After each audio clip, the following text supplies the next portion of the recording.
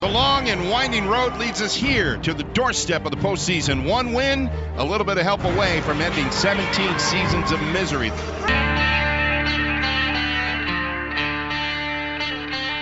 steps up, jumps over the defenders to pick up the first.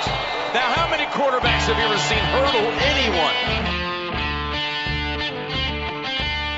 He throws, touchdown! Andre Reed for the touchdown! The Bills have scored! Good morning, good afternoon, good evening. You're listening to Red, White and Buffalo Blues, a UK Bills podcast. On this special episode, we delve into the next round of Bills 2019 opponents, and we are speaking to representatives of the UK Bengals, UK Titans and UK Steelers fan groups. First up, you'll hear me and Alex talk to Paul from the Bengals UK and co-host of the Cincinnati podcast. A couple of facts for you on this one. The Bills are 16 and 15 up, 8 and 6 at home, and a fact of Terrence McGee in 2005 is the only player in history to return an interception for a touchdown and a kickoff for a touchdown in the same game against the Bengals, with a 99-yard kickoff return and a 46-yard pick six. So have a listen and enjoy this conversation we have with Paul from the UK Bengals. And we're joined by Paul, who runs the Bengals UK fan group and also hosts of the Bengals UK podcast Cincinnati. Thank you for joining us, Paul. Oh, you're very welcome. Thanks for having me, guys. Awesome. We're glad to have you on board. Now, I've listened to your to a couple of your podcasts. I listened to your 50th episode, so I say congratulations for getting to that milestone. And with and on there you had the head coach Zac Taylor. Our question would be, who is Zac Taylor, and what can we look forward to seeing from him? Oh, blimey, there's a question to start things off with. I think the first part of that question is easier to answer than the second one. Zac Taylor is, I think, only 36 years old, which is incredible to me, completely, speaking as a 40-something person. So Zac Taylor has had, from what I've read, he's had coaching in his family and in his blood throughout his life. And he's been in Tampa Bay. He's been he's been a quarterback himself at the college level. Yeah. He was, I think, assistant QB coach in Miami, and then moved on to the Rams, and he was part of that really incredibly successful Rams team. And he was promoted from assistant QB coach to QB coach, and of course they had fantastic success there last year. Yeah. He's also been an offensive coordinator at the University of Cincinnati, so he knows and loves the town. He feels very comfortable there. And apparently he completely smashed, I think, the modern vernacular, what the kids say these days, don't they? Smashed the interview process. He completely bowled the Bengals over with his positivity, his ideas, and the way in which he wanted to take the team. So I think, people like Eric Bieniemy, the offensive coordinator and ex-Bengals player, actually, of the Chiefs, was heavily touted. So it was a bit of a surprise that Taylor got the job. But I think, we've had sort of 16 years of Marvin Lewis, and even though, there was a lot of success in those years, for a half a decade, we were a perennial playoff team, which I don't think is to be sniffed at. And I do think, history will judge Marvin Lewis actually quite well, rather than what's being kind of floated around at the moment, that he was a failure. He couldn't get over the hump. All those things are true, but, getting to the playoffs, 5-6 years in a row or whatever it was quite an achievement, really. Anyway, I'm not here to talk about Marvin, talk about Zac Taylor. So there was quite a bit of a surprise, and I think Bengals fans in general were desperate for a change. They were desperate for a new broom to sweep through the corridors of Paul Brown Stadium. I don't think they were expecting quite a new broom like Zach Taylor, because as I say, he's super young. He hasn't had any head coaching experience. He hasn't had much, if any, play calling experience. So it is a risk. I think we're all cautiously optimistic. And in terms of what he's going to bring to the Bengals, I mean, it's a very good question because nobody knows, right? You look at a lot of the US national media, they're already predicting a 3-13 season for the Bengals, which I think is frankly ridiculous. However, it could go that way if things don't work out, you know? It's an all-new coaching staff. It's an all-new rookie head coach. Things could either be fantastic or they could be really bad, you know? Yeah, so, but on the field, there hasn't been that many changes. So, I mean, 3-13 is too much. That's too bad, I think. Yeah, I think obviously I've got my Bengals hat on at the moment, but I genuinely think there's a lot of really fantastic pieces on both sides of the ball. Last year we started off like a house on fire and we looked like a playoff team. Mm-hmm. Yeah. But, so speak to that. What are your thoughts on the off season and kind of how the Bengals could project for this coming year? Well, the Bengals have never been very flashy in free agency. I mean, a lot of fans get really angry that they aren't particularly splashy or flashy in free agency. They go about their business quite quietly. They don't jump in the first days. You know, kind of like we did a little bit too much, maybe. Sorry, say again. I mean, we don't either. I think this is the first year in free agency where we finally went like nuts. Yeah. And I think, I don't know, I get my sports mixed up because I follow all of them. I don't know if it's hockey or in football, but when teams go nuts in free agency, it usually never turns out well. So maybe being restrained in free agency is kind of a good thing. I think it's more, yeah. I've seen stuff like that. I think targets, you know, you've got to go for targets. And you look at someone like Miami in your division, who I think are the archetypal, you know, just jump in and spend loads of cash and look where it's got them, frankly. And it's hilarious. But teams like that have the money, you know, will do it. I think the Bengals and the Bills are kind of both small market teams where there's usually not the money there to do that anyway. No, I agree. And I think to answer your question, once again, we've been solid, if unspectacular.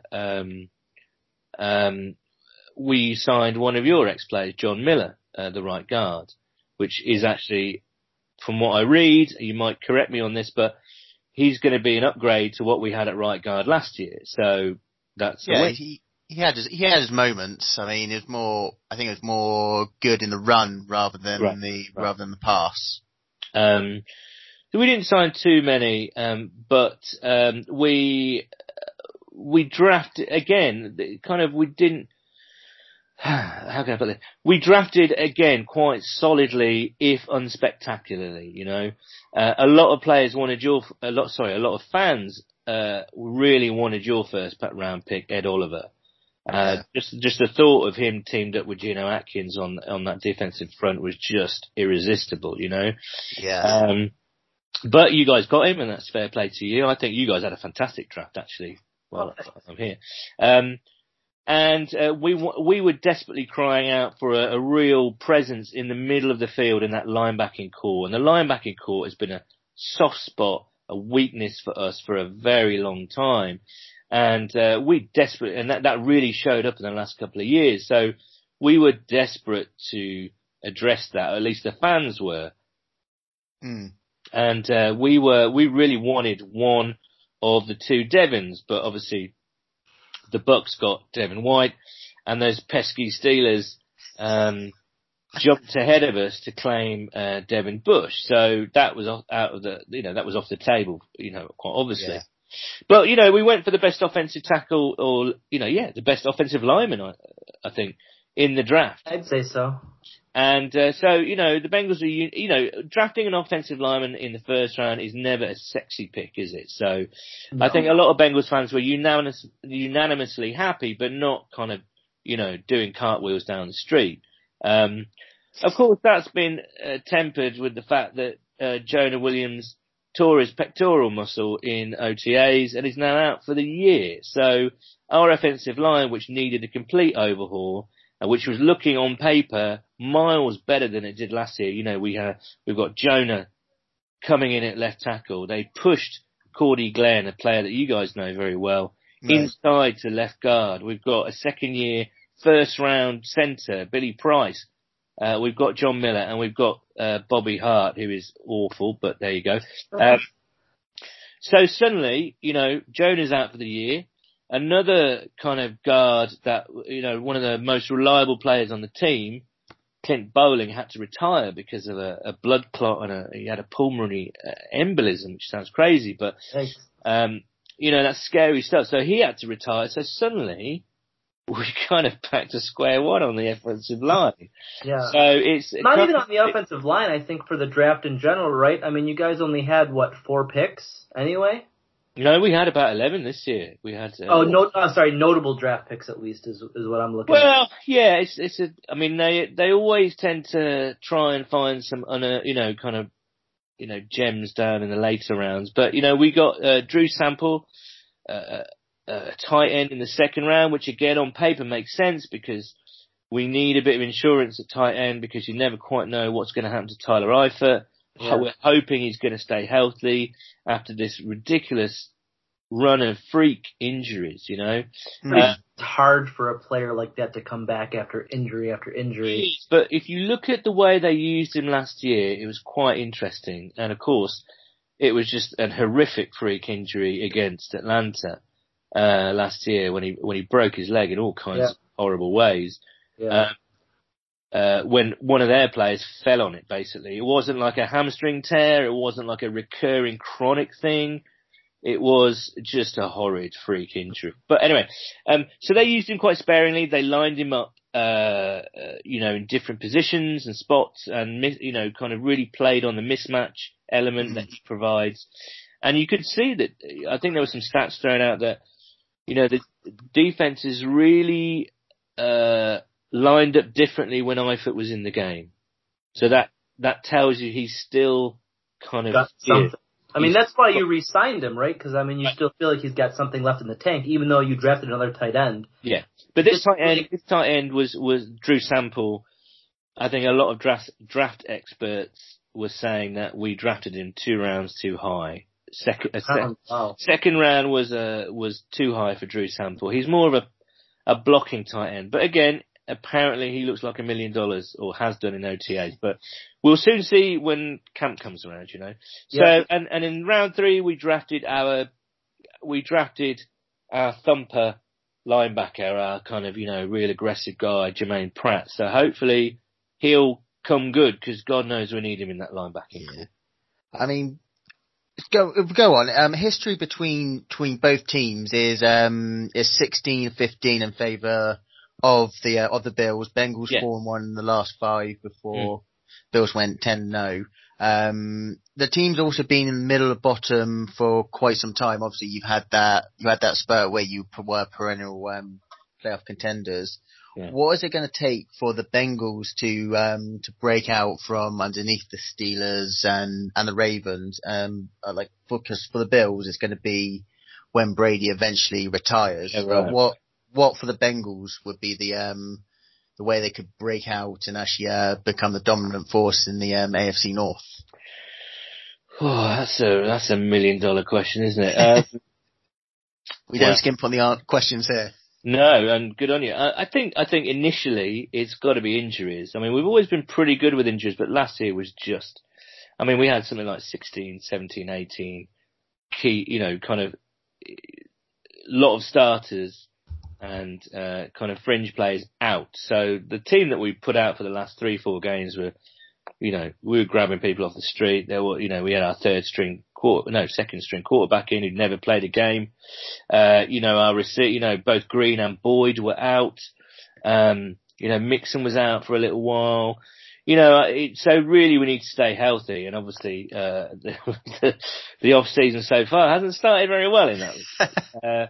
But we're hoping, things to stay healthy. Also, it's all about mindset. And you asked me what Zach Taylor's going to bring, and I think one of the reasons we couldn't get over the hump, there was a lack of mental toughness with the team. We were good, but we just didn't have that steely, gritted out kind of nature, you know. Yeah. So I think that's what it's going to take, and Zach Taylor's very big on that. So you have the Browns trending up, the Steelers possibly trending down, Ravens kind of in the middle. I mean, do you feel like you're trending up, you're stagnant, or you're trending down? I definitely don't think we're stagnant because there's been wholesale changes in Cincinnati this off-season. The coach, I mean, it's an all pretty, say for 3 or 4 coaches, it's an entirely new, he's expanded the coaching team. He's got a game management expert in. That's always been one of the knocks on the team, that Marvin was awful at game management. Yeah. We've always been absolute, save for that very famous last second touchdown against the Ravens, which I'm sure you remember very well a couple of years ago.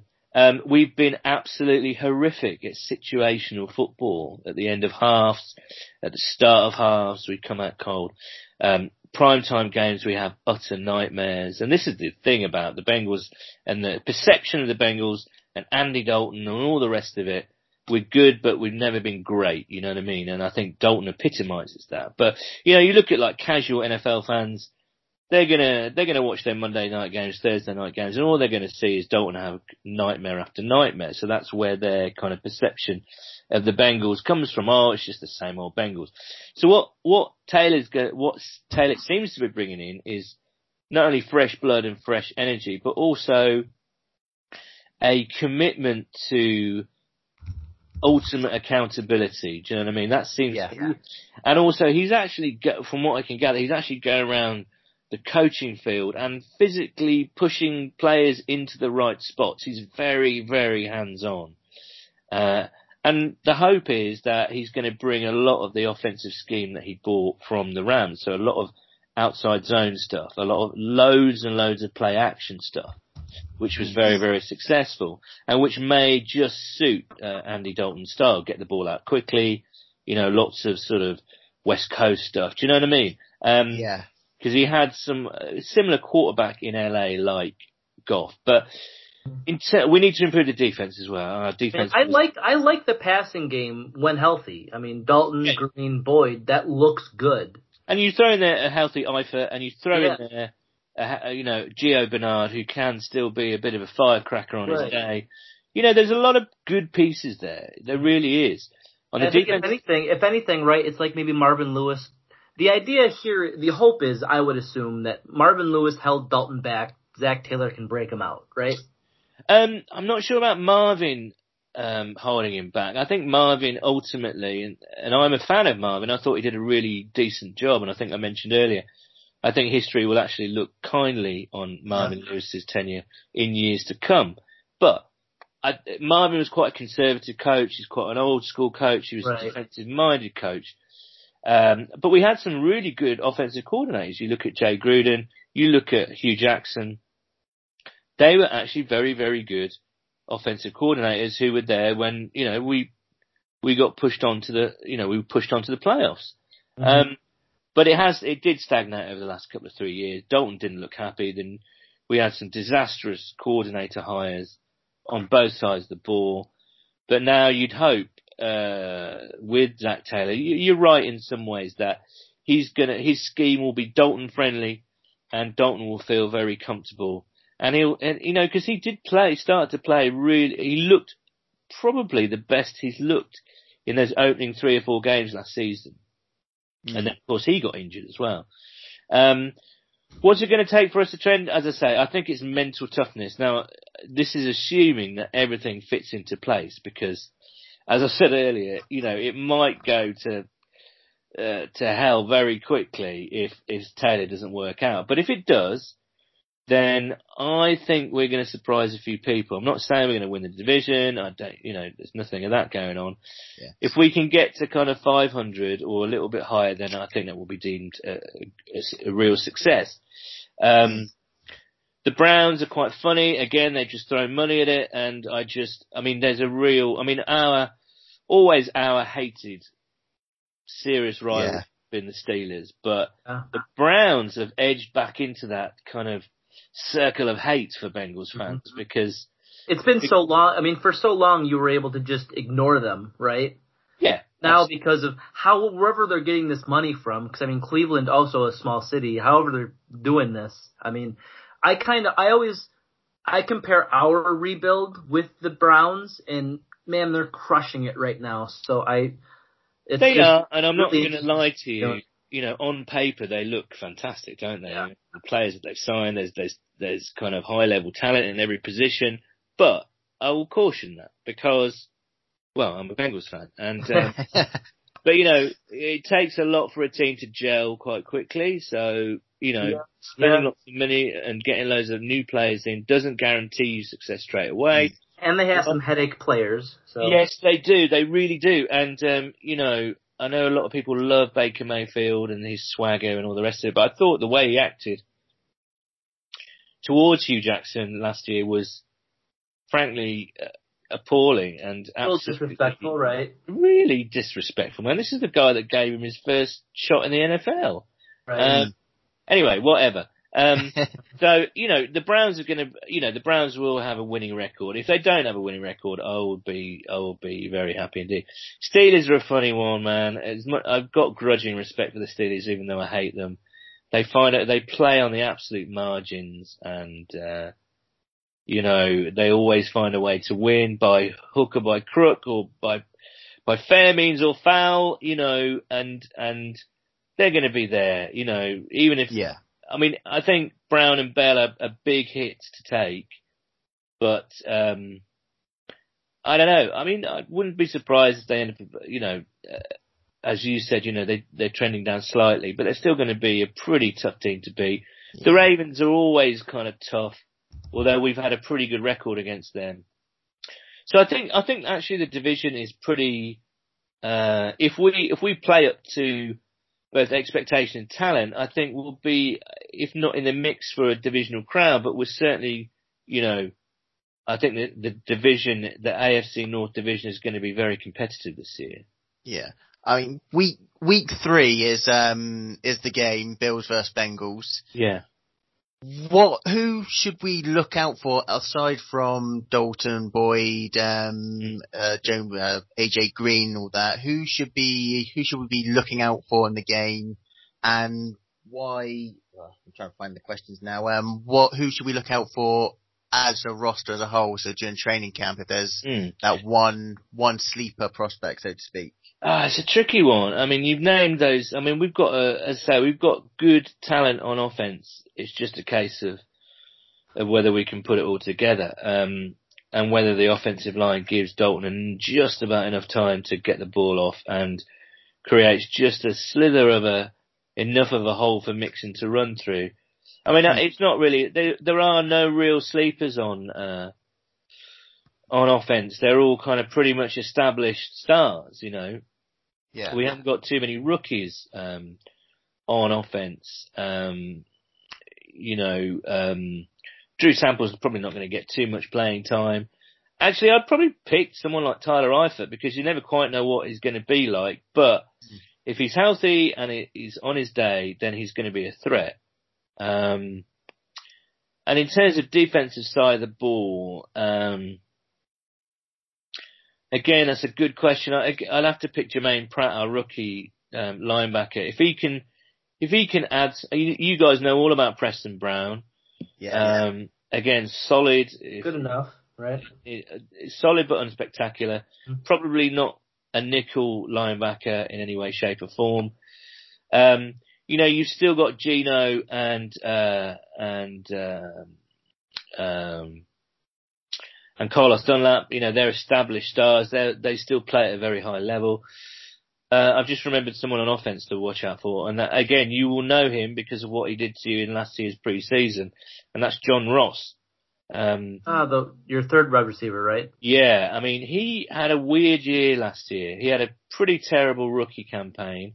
And again, there are issues with Marvin Lewis there, not willing to throw him in and use him, and there was a bit of suspect man management there. But Lassie played much more, and you didn't really notice him, but he did score 7 touchdowns. So, really?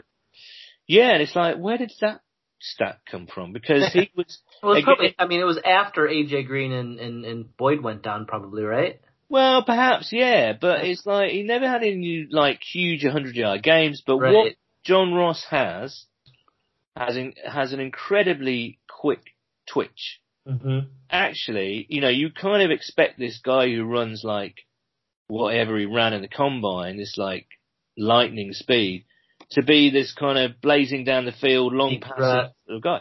But actually, his value last year seemed to be in the red zone because he's got such a quick twitch. Mm-hmm. He can get separation. Short hitches and slants he would just get open. Absolutely. So watch out for John Ross. We hope that he really puts it together this year because he's an undoubted talent. He's not just quick.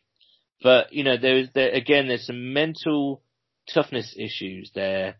And there's some strange injuries going on and all the rest of it. So you're kind of saying it's the same old Bengals, but just if the coach can bring something, that's kind of the big thing. Yeah, I agree. Absolutely. I mean, all the pieces are there. They really are. And I'll give you another quick name for the defense. Carl Lawson, kind of sort of hybrid defensive end stroke outside line, rushing linebacker. Yeah. We're a 4-3 team ostensibly. So we don't use those sort of rushing linebackers. And he lined up, with his hand in the dirt in his rookie year, and he got like 9 sacks. He looked like an absolute monster. And that's something to kind of look for with our new offensive line, like that matchup there. Yeah, I think, unfortunately, he was another one that went down injured last year. He tore his ACL. So even though he was playing well and not recording the sacks, he was getting a lot of pressures and kind of opening lanes up for the likes of Geno and Carlos Dunlap. Okay. But he's back this year, and the hope is that, again, he'll stay injury-free, but also kind of carry on his progression because he can be a real handful. Yeah. So with that said, what could possibly make you nervous about this game? Maybe like matchup-wise, what the Bills have, give me a game prediction. I think it's too early to say a game prediction, but I've really liked the Bills off season. I mean, I'm sure you'll agree they took a step back last year for whatever reason. It was one of those weird years that it was like, they didn't kick on. They've kind of taken a step back. But I do think you've had a fantastic draft, and I'm looking forward to seeing Ed Oliver. That's going to be him against Billy Price. That's going to be a real interesting battle. 2 years ago, I wanted Billy Price. I was looking at it. And I also think, Cody Ford, we kind of wanted Cody Ford. Yeah. So I'm looking forward to seeing how he works out. And, just looking to see how, you've got a nice core of young receivers. Yeah. I think Devin Singletary pickup was really interesting.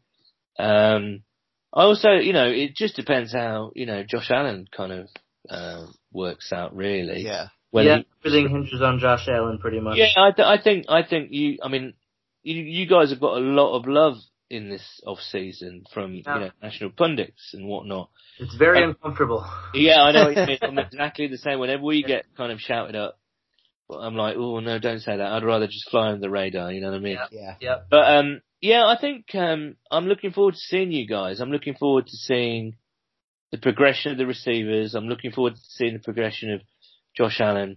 And I'm looking forward to seeing how Ed Oliver does, So I think it'll be a close game. It's sort of, if Taylor starts well, we've got Seattle first game away, which is going to be tough.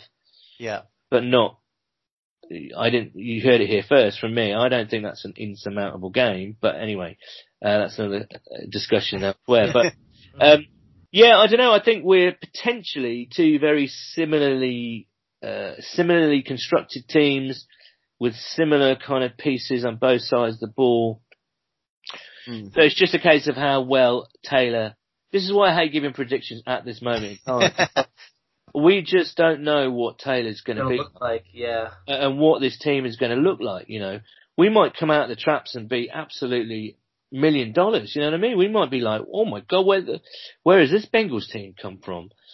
Or we might just come out of the traps just all confusion and not knowing what the hell we're doing. So, well, stay optimistic, because it's better to not know. Like, for me, with Sean McDermott, it's smash mouth, blue collar football. But we got these wide receivers now, so are we going to change our identity?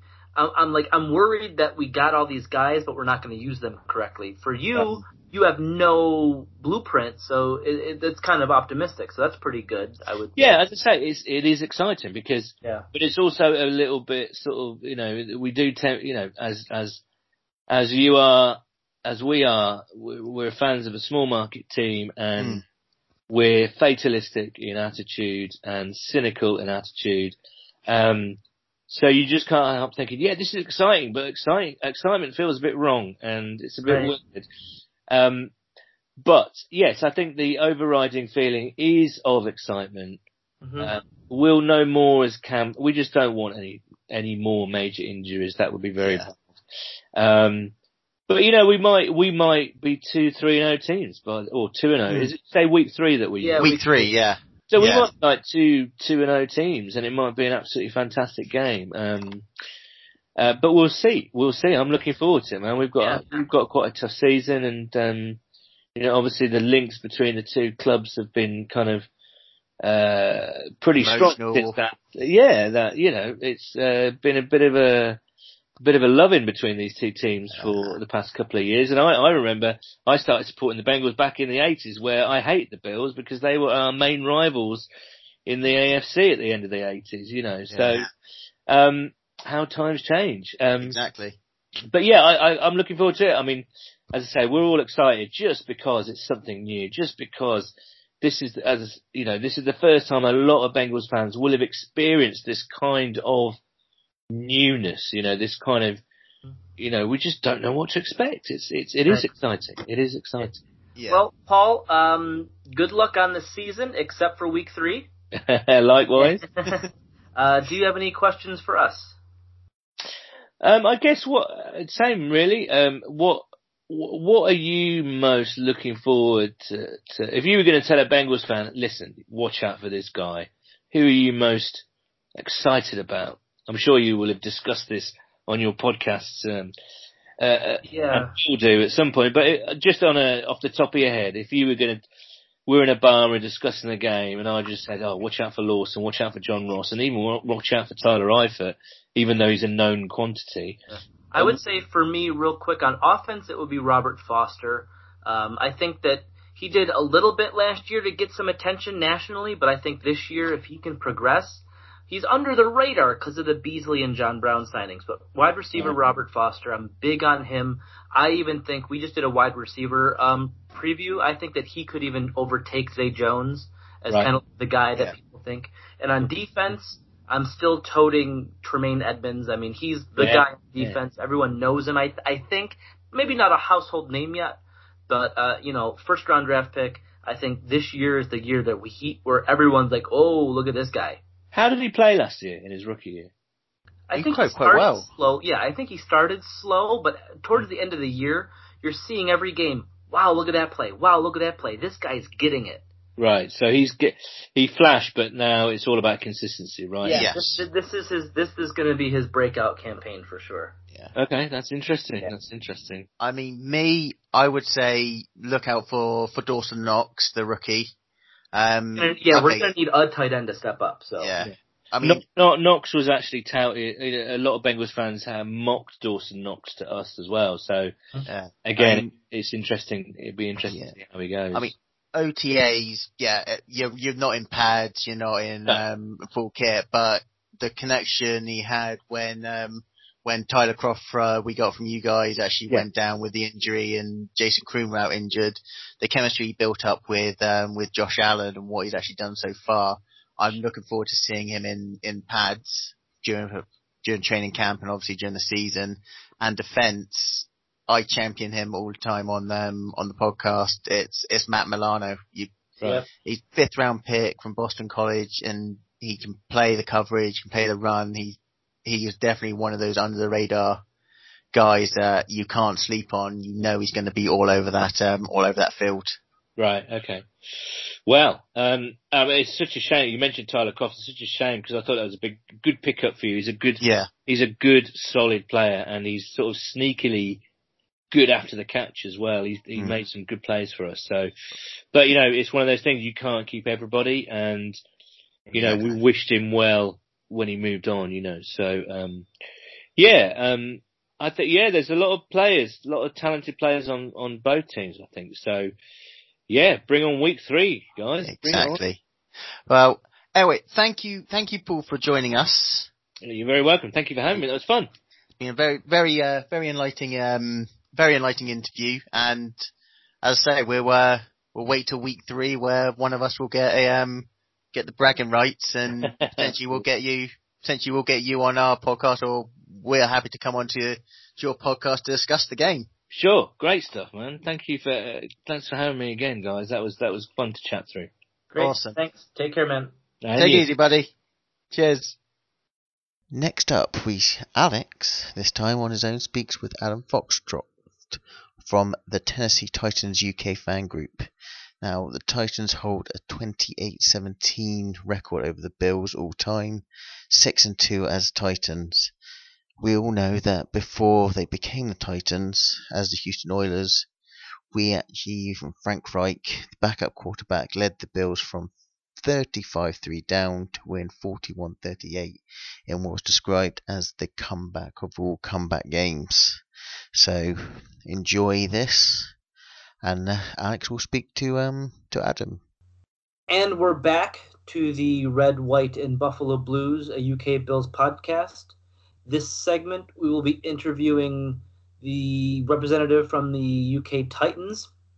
On the line, I have Adam Foxcroft from the Long Snapper podcast and the Transatlantic TN Titans on Twitter. Adam, how are you? Hello, good, thank you. Did you say the Red, White, and Buffalo Blue podcast? I thought this was called the Music City Miracle podcast. I thought that's what we were going to talk about. All right, cut. Get this guy out of here. Is that not what this chat's going to be about? Reminiscing about that moment. Yeah, it's going to be 45 minutes of us debating the Music City Miracle. I've spent longer than that on Twitter debating it with Bills fans. Don't worry about that. Yeah, so I mean that obviously is the first thing that people think of when they think Bills Titans. Yes. I wish it was the only thing. I mean, I go back to the Oilers days and supporting this franchise, and sadly, you've got one over on us a few years before. Let's start there then. That's a little bit better for me. But no, specifically on the Music City Miracle, I mean, this isn't going to be on your show. This isn't going to be on your Twitter. So be honest with me. Was it a forward pass? No. All right, next question. I genuinely, there's an angle that you can see where that's kind of in line with the play, and that there's from Frank Wycheck releasing the ball in one place and Dyson catching it in another, and you look at the ball relative to the lines on the field, and it's not a forward pass. I mean, we didn't have HD back then. No. They didn't have the camera angles back then. I mean, do you think with the way review is now, do you think anything would be different? Like if that play happened in 2019? That's a good question. I think, it ultimately came down to the fact that there wasn't enough evidence to overturn the on-field call, and that may still be the case now. I mean, it's unless you've got a very clear shot bang in line, you're still not going to know for sure. I don't know with HD TV and probably more cameras at the game if that would be any different nowadays. Yeah, no, that's a good point. The whole thing about it has to be definitive to overturn. I think at least the TV guys would be able to have the line on the field and show us, and like the graphics department would probably do a better job than the referees would. Yeah, and that's probably true. I mean, then you didn't have the yellow line for the first down, but I don't think they can use those as evidence even now, can they? Right. No, I just think that would make it would at least someone's probably done it, but it would make us feel a little bit better. It doesn't matter. It was a long time ago. On to more current affairs. Bills Titans 2019. We played last year. Snooze Fest, right? Yeah. Well.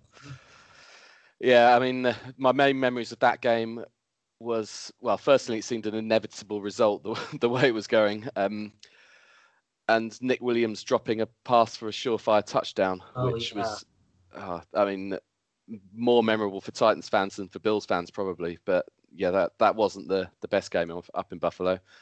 Yeah, I mean that's kind of, I mean, from an outsider's perspective, that kind of that's what like the Titans did last year. Great games, bad games. Great games, bad games. The inconsistency. Yeah, I think that's fair. I mean, the Titans finished 9-7, which I think if you ask someone off the street, what record do you think the Titans had last year? They might not say that, but 9-7, 3 years in a row. Beat the Patriots. Not many teams tend to do that. Nope. Yeah, a loss in Buffalo, a loss in Miami the first week of the season, and just a sort of odd results. A lot came down to the fitness of, I'm sure we'll talk about Marcus Mariota, but him nursing an injury all year, some weeks better than others. Unfortunately, Blaine Gabbert as a backup that we did have, you're not going to win too many games with him, and that was, arguably a big reason that the Titans weren't in the playoffs. Yeah, I mean, I couldn't off the top of my head say that it was 9-7 for 3 years in a row. I mean, that's better than average for sure. I mean, the Bills would like something like that. You mentioned Mariota. I mean, it does all kind of come down to the QBs, right? Specifically on Mariota. I mean, what's his ceiling? Has he peaked? Is he going to get better? I hope he hasn't peaked. I mean, I'm in the it divides Titans fans. It divides the wider NFL community, I think. Yeah. I would say that the majority of Titans fans back him and believe in him. I'm in that camp. The majority of the rest of the world, I think, probably the opposite. You haven't really seen him play fully fit in the last 2 years, I would say. I agree with that. And to start with, when he first came in the first couple of years, he looked great at times. When he is firing on all cylinders, he's dangerous. As you've seen flashes with Josh Allen. If a guy's got legs, it's just another thing for defenses to worry about. It's just the rest of the package that's the concern. I mean, if he can, it's such a big if as to whether you can get 16 games from Marcus where he's fully fit. But if you do, I believe, crossing everything, that he can prove himself. It's his 5th year. He has to prove himself. He's got. There are no longer any excuses, I don't think, about the rest of the personnel not being there, the coaching staff not being there. Yes, there's been a lot of change, but it's a good roster around him, and if he can't get it done for almost any reason, even if that is down to injury, you'd have to say the time may come to move on. But I'd still like to think he will. Yeah, I mean, he had a lot of upside coming in. I remember after his first year, I did take him in fantasy for his second year, thinking that this is going to be the breakout. But it just never came. Did he, correct me if I'm wrong, but was he fit for like a game or two last year, and they chose to go with Gabbert? He had sort of.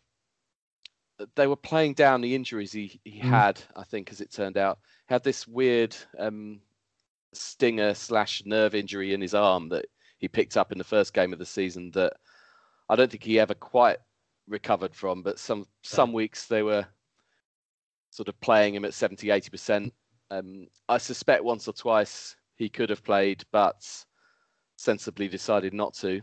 Okay. I mean, I don't have the numbers off the top of my head or in front of me, but I think he maybe started sort of 11 or 12 out of 16. All right.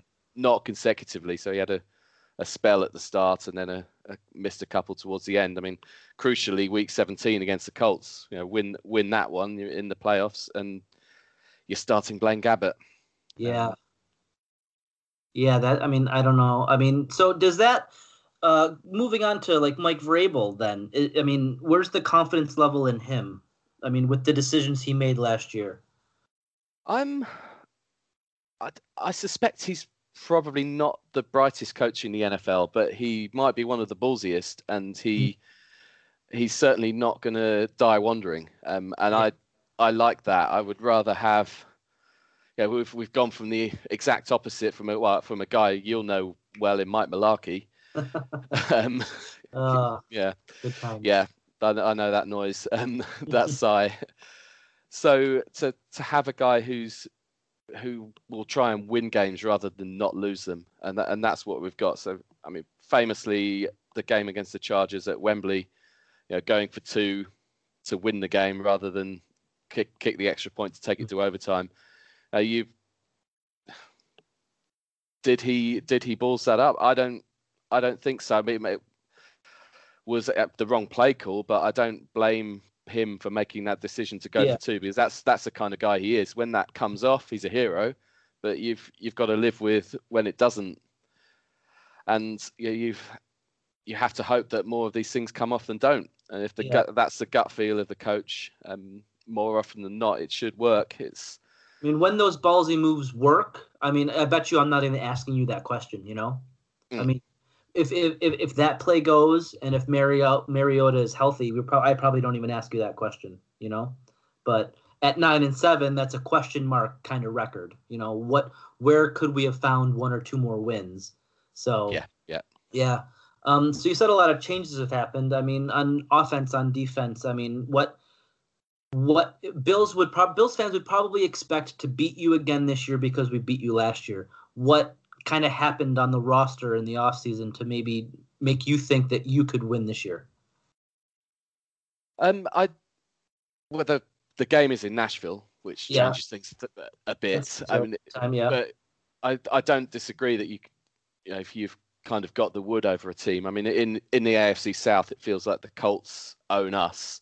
Or certainly when Andrew Luck plays, but it also feels like we own the Jags, and recent results just don't fade, do they? So there will be that. I mean, no huge roster changes on defense since 2018, but with outside linebacker Brian Orakpo and Derek Morgan have both retired, so there'll be some young blood, I suppose, coming and replacing them.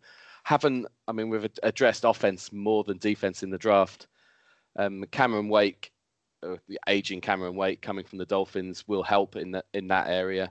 Cornerback, I think, generally on defense we're strong, but we were strong. I mean, you called the game last year a snooze fest, but because of part of that is two good defenses. Right. Offense, I think, is where we have improved more by giving Mariota a couple more weapons. Adam Humphries in the slot, Delaney Walker at tight end coming back from injury. That was a big miss. He's Marcus's favorite guy. Yeah, he's old though, right? I mean, he's up there, I think. Yeah, but he's not going to go quietly. That guy, he'll run through walls for you. Fan favorite then, yeah. Big time, absolutely. And yeah, just the kind of guy with the right attitude and in the locker room. The players all love him, staff all love him. You'll have to probably drag him out if he eventually needs to retire. It won't be something you want to do. Offensive line as well, with reasonably strong. I mean, they're just like, as I said before, no more excuses really for Mariota if he can stay healthy. So you're saying it's not much, there hasn't been much loss. So it should be the same 9-7 team with a healthy Mariota. So you're feeling. So where's your confidence level at? I think probably around there. I mean, in terms of our game, I would look at the schedule that we've got. Week 5, a home game against the Bills. That's the sort of game that we have to look to be winning. You'll probably say the same thing. Yeah, I mean, with how difficult the end of our schedule is, we need to win as many games as we can early on. And I think your schedule looks difficult early. And just looking, so we've got Cleveland on the road, Indianapolis at home, then we go to Jacksonville, Atlanta, then Buffalo at home, Denver on the road. So it's a 4 out of 6 away from home. Yeah. The problem we've got is, I mean, I was just looking at the Gridiron magazine preview, and they've got their predictions. Have got Buffalo coming second in the AFC East, the Titans coming last place in the AFC South. Really? I think that's a reflection on the standard of the two divisions more than anything, where the Jets and the Dolphins, I think that's right. The Bills have got a decent chance of finishing ahead of them. That's they have to look to do. Yeah. I don't see the Jags. It's I mean, about the Jets. I mean, they were not good last year.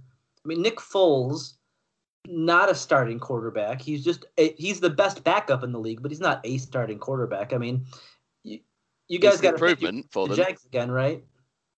I would think so. I would. I think fourth is harsh for what it's worth. Of course, but rose-tinted glasses. I saw one guy who on like NFL Channel or something like that said you were going to go like 3-13, 4-12. Yeah, Adam Rank. We've got his number.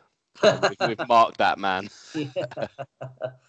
Yeah, so that's harsh. I mean, going from 9-7 to that. I mean, you didn't, like I said, you haven't lost anything. So picked up a really good wide receiver in the draft. So based on that, you said there's been offensive additions. I mean, what about this game should Bills fans be afraid of?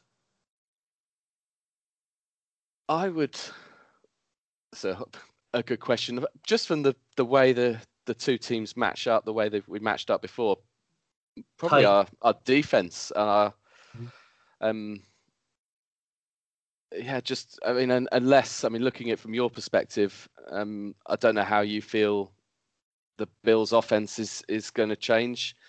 There's a lot of new pieces, So there's a lot of new pieces on the offense that I think will take time to develop. Where I would say probably week 4, week 5, the offense should be in sync.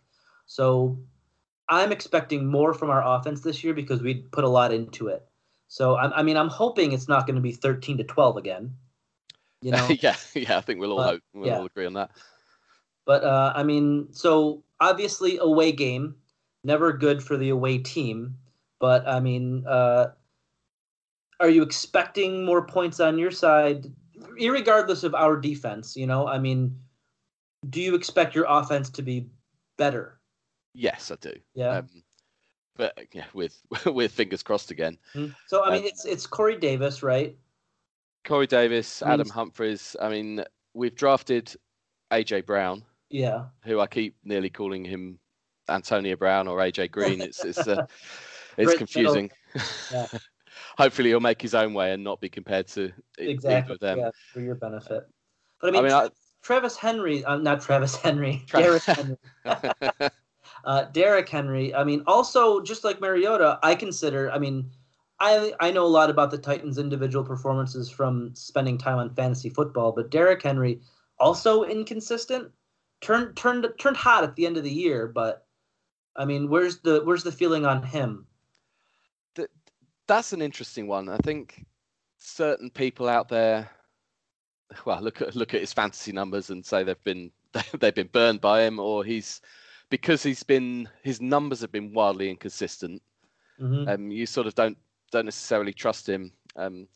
I think he's not multi-dimensional as a player. He is what he is. He's incredibly big. He's incredibly fast, which are two things that go very, very well together for a running back.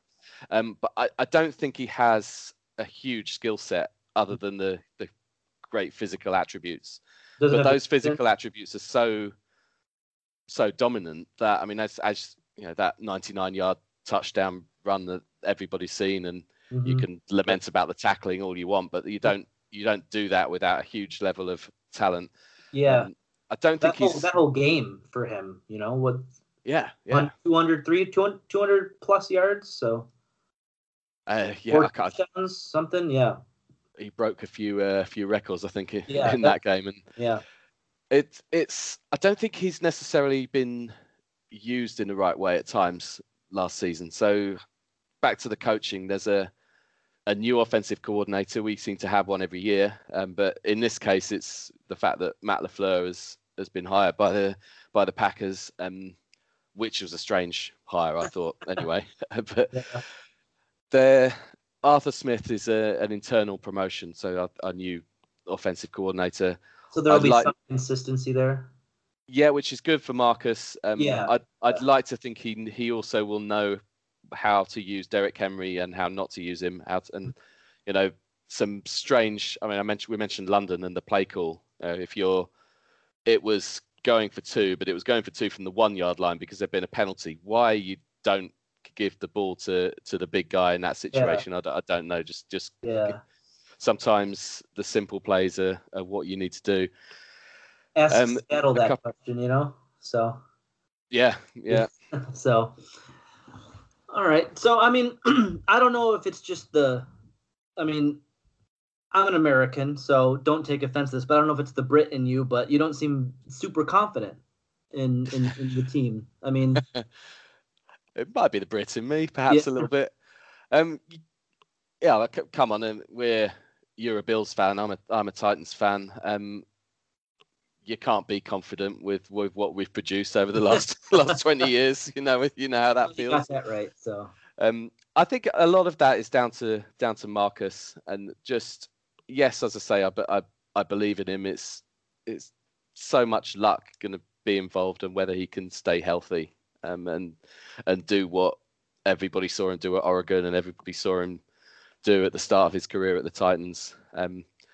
If we see that. Yeah. If that's the Marcus we've got, then the confidence will come back pretty quick. Yeah.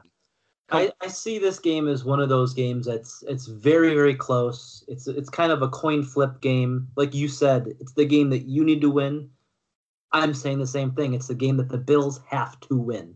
It could be a couple of 2-2 teams playing each other, couldn't it? Yeah. Very easily. It's going to be one of those early games that kind of has a lot of importance in the long run.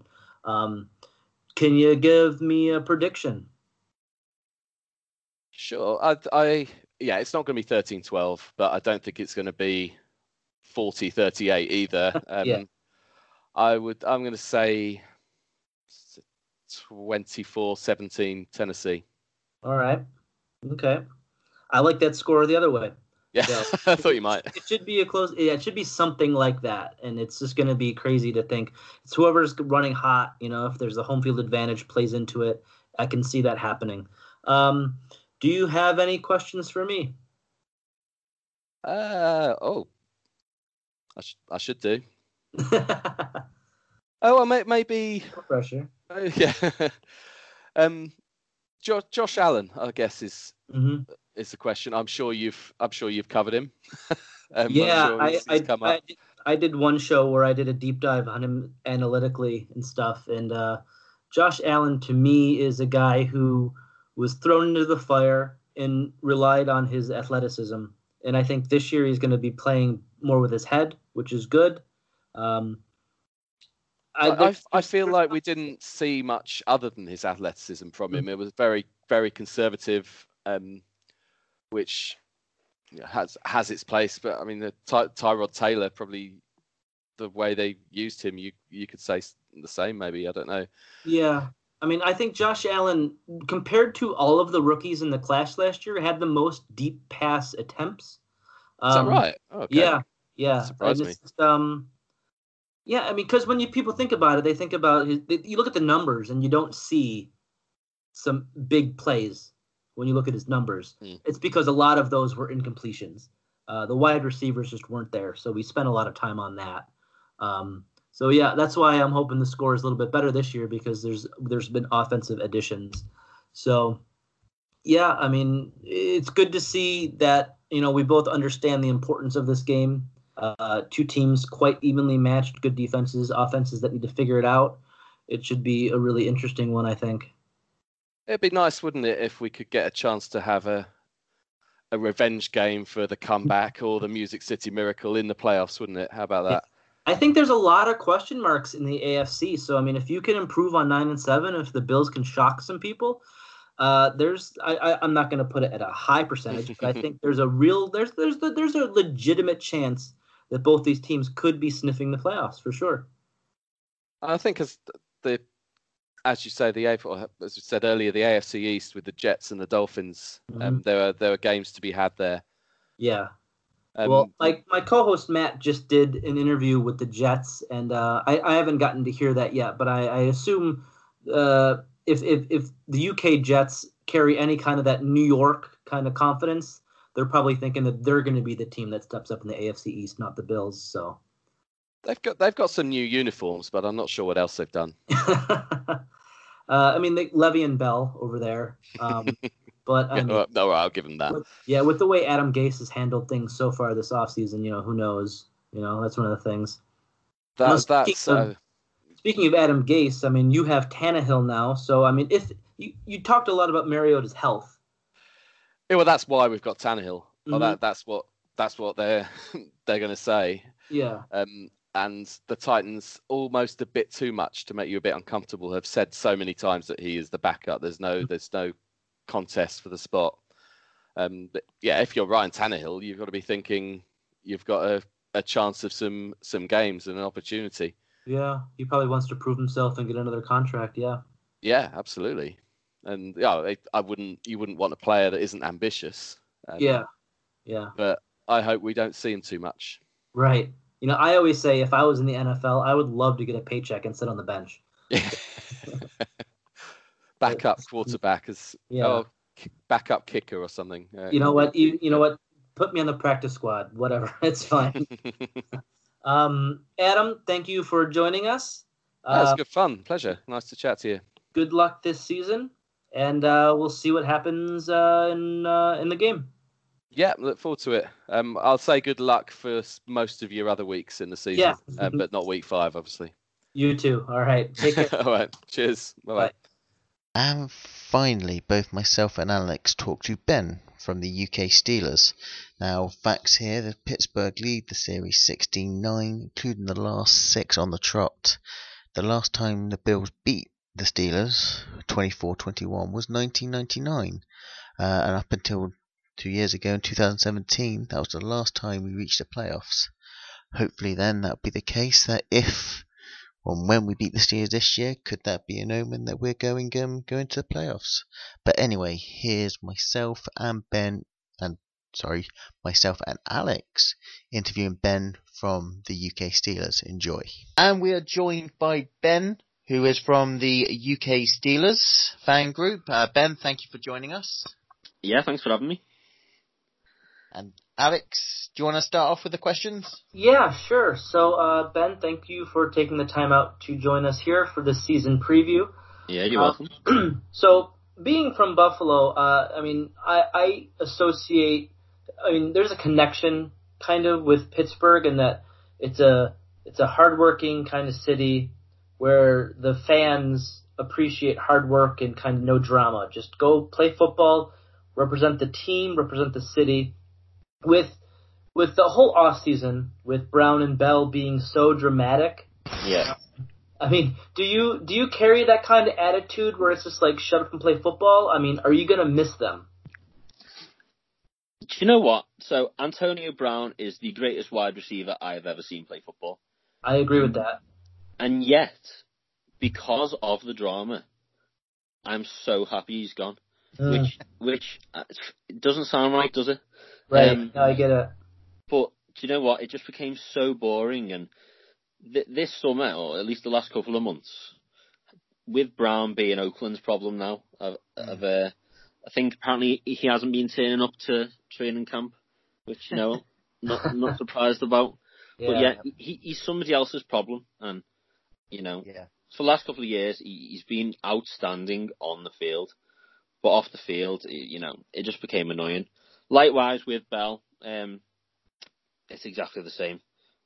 Absolutely amazing player. Yeah, one of the best running backs I've ever seen, but, it just became boring. So I'm happy to have people with the Steelers who want to be with the Steelers. Right. I mean, so do you think that with their loss, does the offense keep pace, or is there regression to be expected? When it comes to the running game, I think there won't be much of an issue. Right. I mean, because we've seen that already. Yeah, we've obviously seen that last year. James Conner is brilliant. Our offensive line is 90% of that running game. I'm not going to lie. I would not be surprised if, with Brown not being there, we have a bit of a, down year when it comes to yards, touchdowns. He wasn't the leading. He didn't get leading yards last year, but he got all the touchdowns. He got the red zone work. So as I say, I would not be surprised if we have a bit of a dip, but I think we'll be fine. I mean, you've got in Juju Smith-Schuster, you have got a ready-made replacement pretty much for Brown himself. It's just a case of just trying to find that one person to back him up, I'm assuming. Yeah, so we've obviously got Juju, and we all know how good Juju is. We drafted James Washington last year. I was really high on drafting him. He didn't have the best year. So hopefully his second year he's going to improve a lot. We've got a number of other. We've traded for Moncrief. I think he's not Antonio Brown, but he's an option. We've got Switzer, Rogers. You didn't get anyone in the. Did you get a wide receiver in the draft? Did you? Bush. You got Gentry, the tight end. Deontay Johnson from Toledo. He's been looking good in training camp. I don't know how much time he's going to get. I'd imagine that it's probably going to be Juju, Moncrief, Washington getting maybe starting, but hopefully we'll see Johnson coming through. Tight end wise, we've still got McDonald, who I think is brilliant. We've lost Jesse James,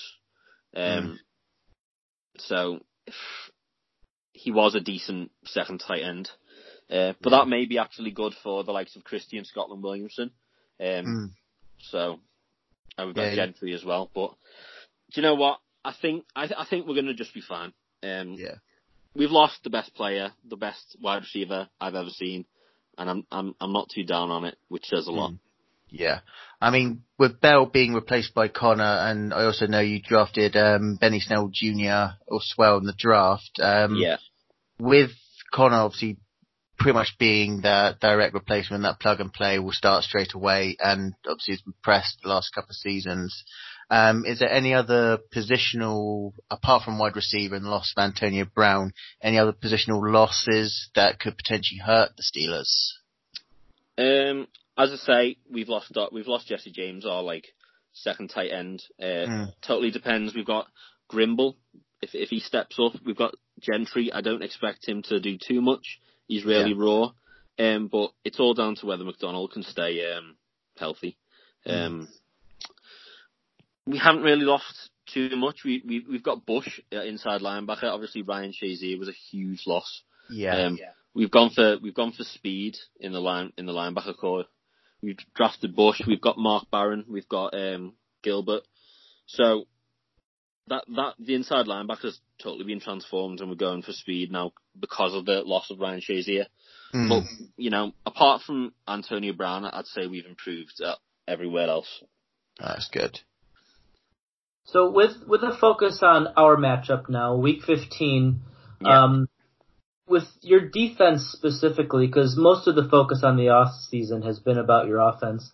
How does your defense match up against a deep threat like John Brown, or with Josh Allen being like a dual threat kind of quarterback? Because you have Lamar Jackson twice a year, right? Yeah. So you'd think that you'd be preparing for that, right? Well, I mean, our secondary is not necessarily our strength. Last year, the percentage of drops they had was huge. We didn't get a lot of interceptions. John Brown, obviously we played against him last year. He had a good game against us. So they should be fully prepared for this season. Well, fingers crossed. Joe Hayden played well. We've got good nickel centre But, we've got Nelson from the Chiefs. He seems to be somebody who can potentially get the odd interception, but he also leaves, the likes of Brown to burn him for pace. So it's kind of just praying and hoping that our defensive ends and our linebackers get to you before you can throw the ball. Yeah. Then again, to say with Val, you've got to also be careful that he doesn't hurdle any defenders or Scarpa away from your defensive ends. I'm pretty sure he's not going to try and hurdle anyone again this year. I wouldn't be surprised. I thought, I wasn't huge on Allen coming out, but I thought he had a decent season with not a lot of options. You've obviously improved your offensive line. You've got a number of wide receivers. I think you've got Brown, you've got Beasley, haven't you? You've got who else? Robert Foster. Jones, Foster, yeah. A lot of the news from Allen about out of training camp so far has been about his ability to make the right decisions. Now, he said something like last year they only had 5 or 6 designed running plays for the quarterback, and the rest of that was just all him. So I think that the coaching staff this offseason is really trying to rein him in. So, it's good that he has that to scare defenses about it, but, since we play in week 15, if the league learns that Allen's going to try and stay in the pocket this year, by week 15, you'll know that he's not going to try and be that guy again, which I think would put us at a disadvantage. But yeah, last draft when and people actually all UK Bills fans know this, and I've probably mentioned it a few times. I was really high on Mason Rudolph, who you got in the 3rd round. Yeah. Obviously, I'm in love with Allen. I actually think he's actually going to be a really good quarterback in the future, and obviously this season. But Mason Rudolph was probably my number 1 quarterback last season. Just want to know what the buzz on him is in camp and all last season, and is he the heir apparent to Big Ben when he goes? Obviously, last year he wasn't even. He was third quarterback. We had Josh Dobbs, but this training camp, from the stats that I've seen, Rudolph seems to be slightly edging Dobbs. So I would not be surprised if he ends up second on our depth chart. I wasn't huge on Rudolph, I'm not going to lie, coming out. But, he's big. He's got a big arm. Yeah. He may well be Big Ben, but we'll see. Big Ben's got a good few years left in him. That's good to know. Well, possibly. So, yeah. So I mentioned earlier. So back to our matchup. In comparing our schedules, the Bills, the end of our schedule is really tough with a run of Cowboys, Ravens, Steelers, Patriots. So it's going to be a tough end for us, but I think we're going to have a few wins before we hit that tough stretch. Yeah. Your schedule looks tough early, but pretty easy late with like the Bengals, the Cardinals, the Bills, and the Jets. Are you predicting again a run for the postseason? Obviously, you should, right? This game is going to be important for both teams. I think we're going to be fighting for our playoff lives. You'll probably be fighting for positioning. How do you see the season going, and how important do you see this game being? Obviously, we were 9-6-1 last year, which wasn't great. I predicted we're going to, improve on that. We're going to be around 11-5. With, as you say, the start of our season is going to be quite hard. We've got the Patriots first game, which is in fact probably the best time to play them. Yeah, point, absolutely. It's in Boston, so we may well do well against them, but I'm a realist. I don't expect to win. Seahawks, 49ers depends on if they click. And as you say, at the end, we've got the Jets, we've got yourselves. Depends on if Darnold clicks with the Jets, how well he's playing. So what about the Browns? Do you fear in them, or do you like what they've done? Do you think they could be that challenge over, say, the Ravens and the Bengals? Well, obviously they've been crowned Super Bowl champs already. But I think they will improve. I think they'll have a winning season, but I think it's going to take a bit longer than one off season to become Super Bowl champs. Yeah, they got to prove it. Exactly. Yeah. I love Baker Mayfield. I think they've got a number of stars, but I think last year the wins they got were against teams. None of them had a winning record. Yeah. It was something like that.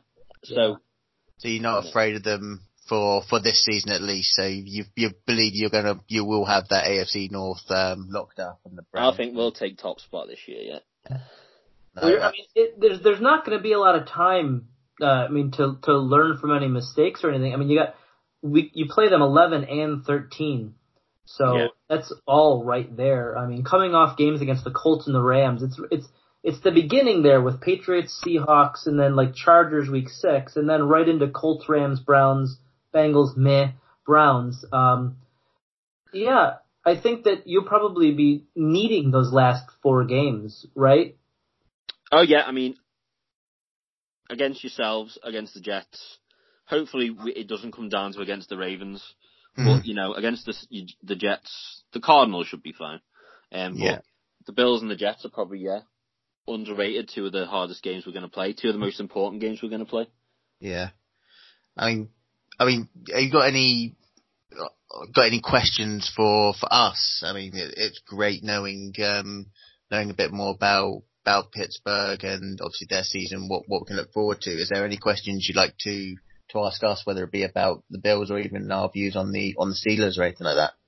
Well, yeah. So, what do you think? I know you've asked me this question, but do you think losing Bell and losing Brown is going to have a huge effect on our season? I think Bell, no, just because you've done it already for a year. But honestly, when I was looking, I just took a minute to look at James Conner's stats. I'm really surprised that he didn't rush for over 1,000 yards. He had a really good chunk of games in the middle of the season there, but then towards the end of the season, he didn't come anywhere close to 100 yards, and I just wonder what happened. He was injured. He was injured at the end of the season. So was he? Okay. Yeah. Yeah. No, I think your running back core is actually is stable with Connor, and I've seen a fair few Kentucky games in college football to know that Benny Snell will be a really good serviceable backup. Maybe even potentially giving you that 1-2. Maybe if he doesn't stick with the Steelers, be a number 1 somewhere else later on in his career. But I think with the Browns, I don't think you'll go down too far on there, because I say Juju Smith-Schuster, I'd probably say he's a little bit better, or last season with all the drama that Brown had, probably had that focus a lot more than Brown actually did look generally to become a number 1 wide receiver. And the couple of youngsters you've got, as you say, you've got James Washington, who I believe actually likes to stretch the field quite a bit, and obviously Deontay Johnson. So I think you've got a good young receiving core there. Just like the Bills, some of ours. Obviously, we've got the veteran presence with Beasley and Brown. But I think what the way the NFL's going with the speed and all that, I think the younger they're getting and the younger you're getting at wide receiver, I think it's going to not hinder you that much. Yeah. On the topic of wide receivers, how's Robert Foster looked, in training camp? Because obviously he had a great end to your season. Yeah. Do you expect that he's gonna, be getting the same numbers, the same targets with, all the other wide receivers that you've got in the off season? I think so far the way training camp has looked, he's I think firmly the number 4 receiver. Yeah. Coaching staff has said that he needs to turn it on again. Yeah. He had a very slow start, a very, very poor start to the season last year, where he had to kind of come back essentially. I think he's putting himself in that situation now. But, it doesn't, I would still rather have a number 1 like Juju versus a bunch of number 2s. Yeah. it's with Foster. obviously, go ahead. With Foster, from what I've seen, yeah, he's going to get probably less targets the way that Allen's been using the short passes and getting the tight ends involved. And you've got John Brown, who's pretty much had a stellar training camp so far. He's been raved quite a bit. So I do think he's going to have his targets dropped a little bit, but there's still no denying that after he got cut from us last season, came back on, something just clicked, and he's obviously got the speed. He just needs to work a bit more on his route running and actually trying to keep the balls in his hand. I think he's had a few drops and a few misplaced catches during training camp. So his future looks good. I really like him as a wide receiver, and obviously back up to say to Alex, I think John Brown could be that number one out and out for at least this season. I think he's going to be the go-to wide receiver. I think we can have a conversation about that for a long time about our receivers, because I don't see John Brown as being like a solid number one like Juju would be. Brown tends to fall apart over the season. He's never had a strong finish to a season, John Brown. So Robert Foster could see himself with the same kind of game script for the season, where he needs to step up again at the end of the year. It'll be interesting to see. I mean, there's question marks for both teams, I think. What I wanted to ask about Juju was that, and also, man, it feels so weird saying that name, just so silly. He was double covered. That wasn't me pausing for laughs. I knew I wasn't going to get any from that. That was me thinking. Antonio Brown drew the double coverage last year. Juju kind of had an easier route. Can he handle being the guy instead of the 1B? I think he can, and it's more down to the fact that they play different positions. And I mean, Antonio was more of the X. He was always going to be, double covered. Juju plays a large amount of his, snaps in the slot. Yeah. So there's a huge difference, because he's able to obviously. He's a big guy. He's able to come up against, cornerbacks that aren't the number one cornerback. So I don't think that's necessarily going to change, because they are, they play in different positions. Yeah. So you think he could potentially play outside, or are they going to mainly try and work him in the slot and keep him, and maybe on occasions have plans designed for him to be the actual wide receiver? I mean, he's going to mainly be in the slot, maybe in the Z, and then we've got like Moncrief and Johnson, who we've just drafted, who I'd imagine are more suited to being the X. Yeah. So from a similar point of view, when Big Ben has a number of threw a number of interceptions last year, and a number of those interceptions were targeting Antonio Brown because he felt he had to target Antonio Brown. Yeah. So I think that'll help as well. I think the only reason I asked that question is because I'm thinking of actually potentially having Juju Smith-Schuster in my fantasy team. So trying to get the inside goss right there. I'd definitely draft them into your team. You can blame me if it all falls apart. Oh, that's all right. At least we got a recording now, so no comeback. Is there anything else you'd like to ask us at all? Let me think. How do you think Tremaine Edmonds is going to do this year? Super high, Tremaine Edmonds. Yeah. Yeah, the way he's actually learned what we've seen, what we've read and seen. He's starting to learn a lot more. He's actually grown into the role. I think he was the leading tackler for the Bills on defense last year. For a rookie that hadn't even turned 21, and the fact that he's had chats with Darryl Talley to learn a bit more about it, and in the Embedded series, I believe, actually showed him speaking to London Fletcher. So he's got his head screwed on. he's got his brothers at Pittsburgh, which is which is going to be a good for them, or good for mum and dad come week 15. But I think having his brothers obviously play professionally as well, and being able to rely on Bills legends like London Fletcher and Darryl Talley, I think that he'll just continue to grow and grow. And he's been looking really good in the off season. Yeah, I was definitely jealous when you drafted him. He was number one on my board for what I wanted the Steelers to go with. Yeah. But no. So I mean, you mentioned earlier about the loss of Shazier, and as we're talking about linebackers, just real quick, just give us a little bit of insight into Shazier. I mean, is he retired? Is he done? No, so. He's still with the Steelers. I think that's one of the things we're doing really well. He still wants to play football. Now, that's down more to his personality. He's made huge strides just being able to walk. So I think the Steelers are doing really well. He's becoming a bit. He was always a coach on the field, and he's continued to be a coach. He's always around training camp. And you know what? If keeping him on the team, keeping him, giving him something to strive for, and if he can even just, it doesn't really matter if he ever plays football. That football isn't everything. What he's done already is huge. Yeah.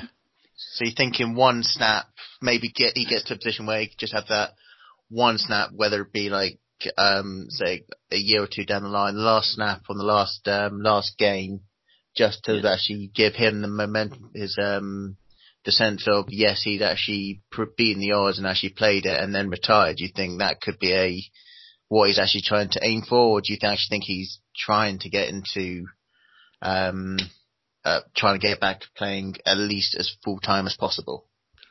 So I just want to see him take that one snap, but I know that he, with his personality, wants to be an All-Pro. He wants to come back, be All-Pro. He wants to win a Super Bowl. And you know what? That's what made him the player he was. So, good luck to him. Happy. Good luck to him, Well, it's just nice to see that the team is actually taking care of the player. I think there's so much news in the NFL about how the league and teams don't take care of injured players. It's great to see that they're keeping him on the team. They're taking care of him. So it's good to have one of those good stories. Yeah. Once again, I'll say thank you for actually being on the podcast. For our listeners, if they do want to catch up with you, have a bit of banter in the season, especially during week 15 or build up, where can they find you on social media? So on Twitter, I'm at UK Steelers. I try to be informative. I do talk a load of rubbish. I give my opinion. But, I enjoy it. Gotta have fun with it. I hope other people do. No, that's cool. I mean, I say it's for sentimental reasons, at least for the Edmonds family, it's going to be a good week 15, and hopefully at that point it'll be a good game with both teams riding on something. So we look forward to that. Look forward to that game. Yeah, fingers crossed. Hope we both do well. Hope the Patriots don't win. Yeah, that's the spirit. Yeah, I think everyone needs to. I think you need to get Devin Bush to actually try and injure Tom Brady early as possible. Whoa! We don't talk like that. That's how dare you? No, please do that. Do that, please. That'd be great. If not, we'll get Ed Oliver to do it. Yeah. No, thank you once again for coming on the show, and good luck to the Steelers for the season. Yeah, thanks a lot. I've enjoyed it. Cheers. And that will do it for this special episode of the Red, White and Buffalo Blues. Join us next time on a special when we hope to have a few more teams from the 2019 series opponents of the Bills to talk everything Bills and their respective teams. So for this time, until next time, it's good evening, good afternoon, good morning. Thank you for your continued support and listening, and go Bills. Not us. Yeah, not us. You don't know anything about heart. You don't know anything about work. Huh? That's who we are. Bills on 3. 1, 2, 3.